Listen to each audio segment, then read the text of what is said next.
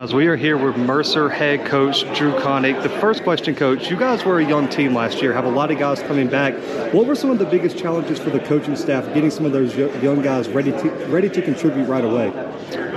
Oh, I don't know. I mean, our philosophy is if they're ready to go, play them. You know, and when you come in, and I'm going into year 3 now. It seems like sometimes year 10 just because of the unusual circumstances we had with the pandemic and all. But you're going to have some turnover when you have a new coach come in, and then we want to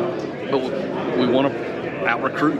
You know, we want to out-recruit what we've already got. And that's what you want to do every year. And so I felt like we were able to hit on some younger guys who were really great kids, really smart kids who were ready to play a little bit earlier. You know, we got several guys back. We do, and those kids are doing a good job. I mean, they're really doing a good job. I'm really excited about it. I have fun going to work every day just because their attitude is just really positive. They've worked hard in the weight room. You know, so there'll be a lot of familiar faces that you'll see out there, but there'll also be, you know, 1 or 2 new guys that'll pop up on there as well. So throughout spring practice, summer workouts, you've seen this team grow and mature. What's different about this year's Mercer team compared to some previous seasons? Well, honestly, we just had our first spring practice since I have been at Mercer. The first spring practice, we had 2 days and then sent them home for COVID. Last spring, we played an 8-game season. So we finally got to have a true spring where we could focus on us and just fundamentals and doing what we do, have a real off season in the weight room. And so hopefully you just continue to see progress because we've come a long way. We put ourselves in position last fall to win a championship. We didn't get it done, so we've got to continue to grow.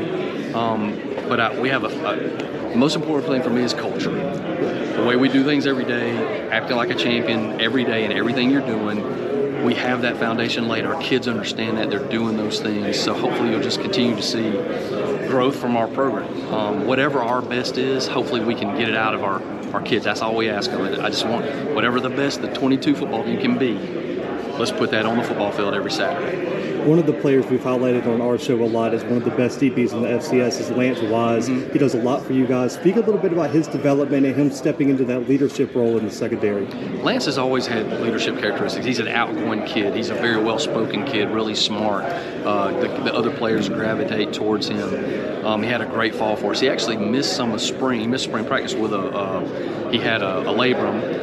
That's all. He's all past all that. So he had to lead in other ways. He did a really good job of just being on the field and talking to young guys and just being real supportive while continuing to rehab his shoulder. So I expect Lance to, you know, he's got a lot of football under his belt now. There's not a lot of things he hadn't seen. He has a knack for making plays. I expect him to have a big fall, I really do. Recruiting has changed so much as a head coach just over the past 3-4 seasons. Right. How do you and your staff balance recruiting out of the transfer portal but also not losing and establishing those relationships on the high school trail? Yeah, that's a great question. You know, you have to adapt.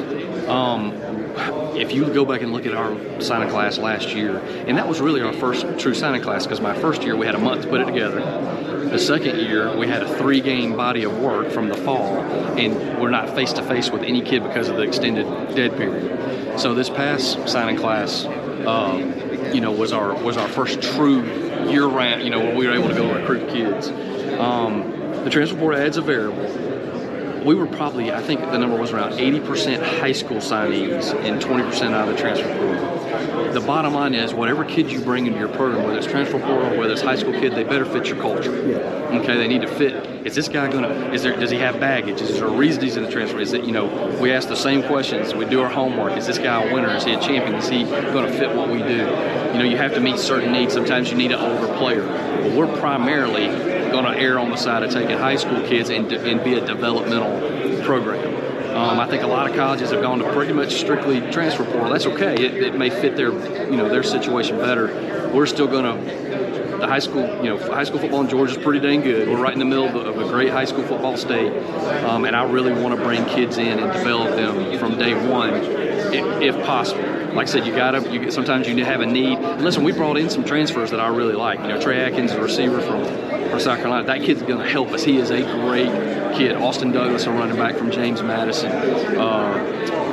Israel McWeeza is an offensive lineman from Alabama A&M. I'm going to leave somebody out if I'm not. Kyle Lloyd's a transfer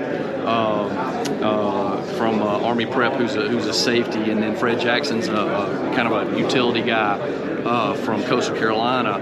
We did our homework. I talked to everybody about those kids. Are they going to be guys that fit our culture and are able to find a way to bring something to the table for us? And I'm really excited about the kids. Like I said, we don't do a lot of transfers, but I'm excited about the ones we have coming in. The final question, Coach. You guys have a lot of hype coming into the season. Three polls already have you guys in the top 20. That's positive, yeah. Voted top 3 in the conference, and this is big for Mercer. So for you, what has it been like? What's the message like in the locker room to live up to those expectations, and what are the keys to go out there and win that conference championship? You got to understand that this is not the 21 football team, it's the 22 football team. And just because we got to a certain point last year and had a chance to win a championship doesn't mean that it automatically happens. You got to start right at the bottom of the mountain again and get back to where you were and then find a way to get it done. So you got to earn the right to be good, and or you get beat. And in this league, when anybody can beat anybody, you better show up every dang week. And so all I'm asking from our guys is just keep believing in what we're doing and show up and play at the very highest level. You're guaranteed 11 chances.